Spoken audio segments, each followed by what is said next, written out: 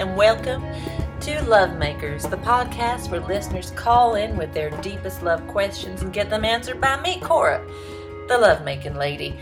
Just to give you a little background about how this show started, I was actually in the critical care waiting room this Valentine's Day.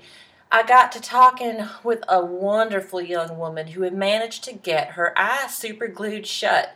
And we just got into it. We were talking about everything under the sun having to do with love and relationships and trust and betrayal. And at a certain point, I looked up and I realized the entire waiting room was hanging on my every word. I got a lot of questions that night. I mean, from passerby, from orderlies, from staff. And when I was finally discharged a few days later, I realized I have a lot to offer when it comes to making sense of making love. And I'm going to be straight with you, all right? I'm going to be right up front. I don't have any psychological degrees. I'm not a therapist of any nature. I don't have any credentials with which I can back up a single word I say, but I have lived. I've been married 4 times. I've been divorced twice. I have had hundreds, if not thousands, of intimacies with men and with women. I've raised 4 beautiful huskies and 2 kids. I've self-published 17 highly rated romance novels on Amazon.com. So I want to apply my expertise, my mistakes, and my heartbreaks to answering your question. And we're going to start that off with this call right now. Hi, Cora. This is Helen. I'm calling from Los Angeles. I have a pretty straightforward question that people still don't really seem to have an answer for, which is religion in relationships. I'm an atheist. My boyfriend is an Irish Catholic. He's from the East Coast.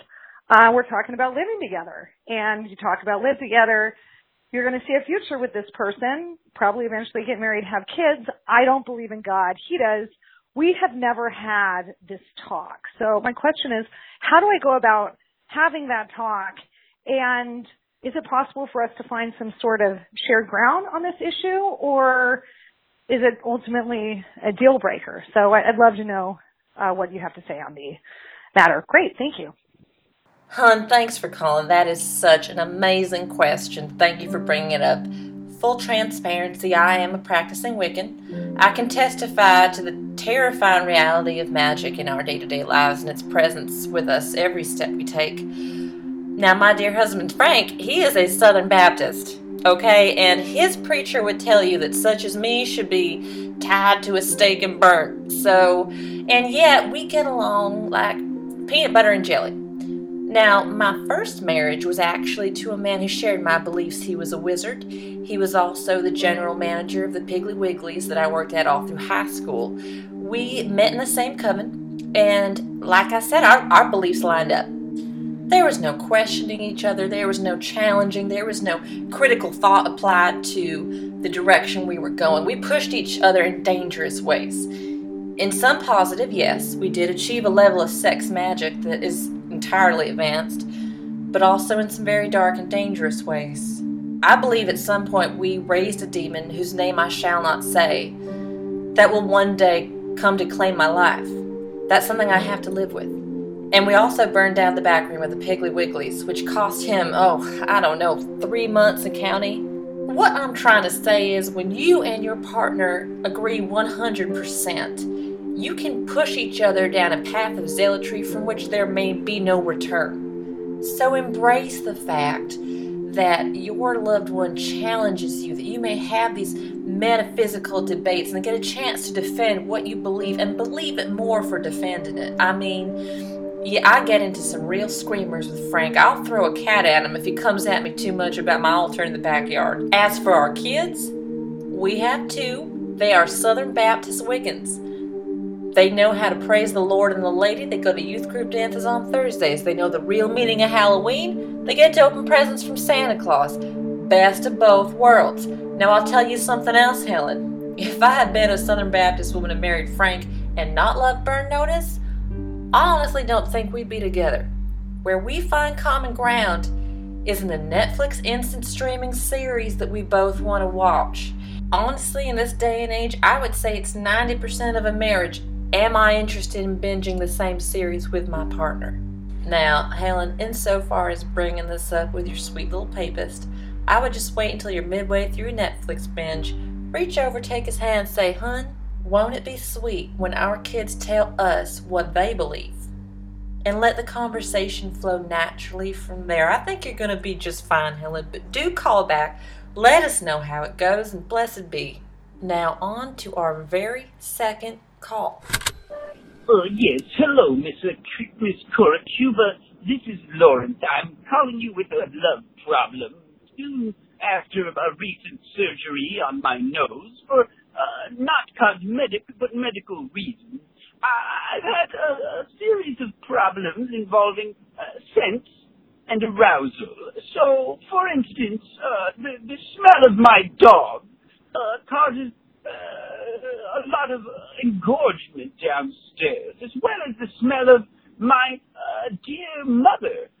This is a problem for a number of reasons, not the least of which I can't find a tailor who can make my pants the right size so that I'm not embarrassed whenever this type of engorgement happens when I visit my dear mother every day or see my lovely dog every minute of every day. Unfortunately, the opposite problem has occurred when I'm with my beautiful girlfriend, Lorenzetia. We have a lot of trouble because the engorgement goes away whenever I catch a whiff of her or her perfume, which once sent me mad with lust. So, if you could give me a hint or a tip, I'd be much thankful. I'll take my answer off the air. Lawrence, you will not be getting your question answered off air. I'm sorry for that, but that is just not the way that Lovemakers works. I understand if maybe you were trying to stay a little more anonymous with this question, but I know exactly who you are. Lawrence Willikers. You are that little guy who comes into my Curves all the time. I don't know how you got a membership to Curves, what loophole you exploited, but I think it's kind of wrong. And I have noticed you sniffing the seats of the stationary bikes, which is very much against the rules of our Curves community. However, it also tells me that this nasal arousal connection existed before any kind of procedure that you had done on your facial planes. So you might want to investigate this more as a mental than physical issue, perhaps with a therapist, perhaps with a family therapist. I'll leave that to your discretion. But Lawrence, while you are wrestling with these deep-seated issues, I know you're going to need to address the here and now, your discomfiture over going out and about with a boner, and I would like to suggest that you look into cloaks. How comfortable, do you have any, the first nip of cold in the air, I am on my belly under my bed pulling out my big old winter storage bag of cloaks. I love them. I have a Oakland Raiders cloak, I have a festive fall colors cloak, I have a beautiful piece that is velveteen with a razzle gold trim. It is simply sumptuous, and I would suggest to you that you go down to the Joann's Fabrics that is actually in the same strip mall as our Curves. You find any kind of fabric you want. You can get something like a lycra kind of number that you can work out in whatever you so please, and make yourself some cloaks. You do not need a tailor to make a cloak, Lawrence. If you can draw a circle, you can make a cloak. So I do wish you all the best in coming to grips with whatever it is that links your sexual arousal with the smell of your mother. And in the meantime, in between time, I will look forward to seeing you at the Curves. Although, once again, I shall have to report you if you keep sniffing the you-know-what. Blessed be, Lawrence. I have a question. I really like this girl, but I don't know how to tell her. And I was hoping you could give me some ideas. I feel it's really uplifting to be able to get that off my chest.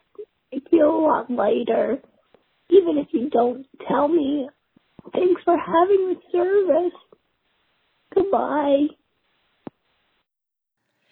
You are so welcome. The whole reason I started this Lovemakers podcast was to answer questions just like this. You are on the threshold of a bold and sexy era. So how exactly do you tell this lucky lady that you like her? Well, First off, maybe you never tell her that you like her. What kind of lady is this?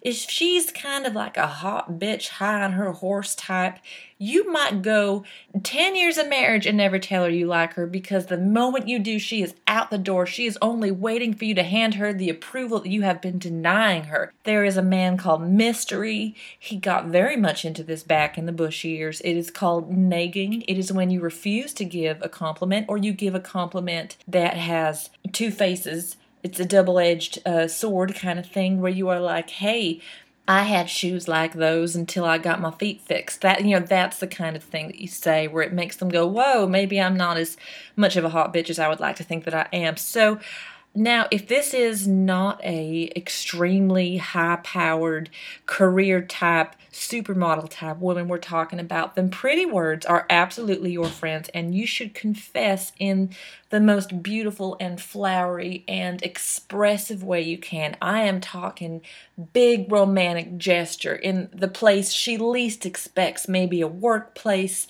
If you are in hospital together, you just turn around and blurt it out before she heads into surgery. I mean something that really sweeps her off her feet. If you find yourself feeling a little shy, you sound a little shy, so I've actually come up with a love confession that is in one of my many self-published books available on Amazon.com. This one is from To Find a Filly. You can take as much or as little as you need. I give you full permissions to plagiarize my self-published work. And without further ado, here it is. Troy leaned against the fence, staring at Jalissa through the golden haze of the autumn sunset. What is it? Jalissa smiled, tossing her long auburn side braid over one shoulder. Why are you staring at me like that? Troy rolled his jaw like he had a sweet in his mouth he couldn't get enough of. I'm staring at you, Troy said, because I'm afraid if I look away, you'll disappear. I'll disappear around the barn to feed some of these horses, if that's what you mean, Jalissa laughed nervously. The race is in 3 days, and if we don't win the cup, to hell with the cup, Troy growled, a low, primal growl in the words, swinging his muscle-bound arm in a defiant gesture that rent open the first 3 buttons of his chambray work shirt. To hell with the whole damn ranch, Jalissa. As long as I have you in my life, they can churn these horses up for glue for all I care. And so saying, he leapt the fence, took her in his arms, cupping one of her bosoms with a cherishing hand, and before Jalissa could protest, their mouths met in a slow, hot kiss. Yeah, you see what I'm saying here, hun? Never underestimate the power of a surprise kiss. It can be much more powerful and significant than any words, especially when it comes out of the blue. So good luck, sweetie. Let me know how it goes. Dive in lips first.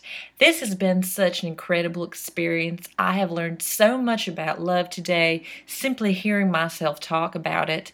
I hope you have as well. If you have a love issue you want to discuss, babes, you can call in to 213-973-2157. Leave your question on the answering service and I will get back to you. We will be back next week, same time, same place, to make a little more love. And again, that number 213-973-2157. I am waiting to make love with you. Thank you and blessed be.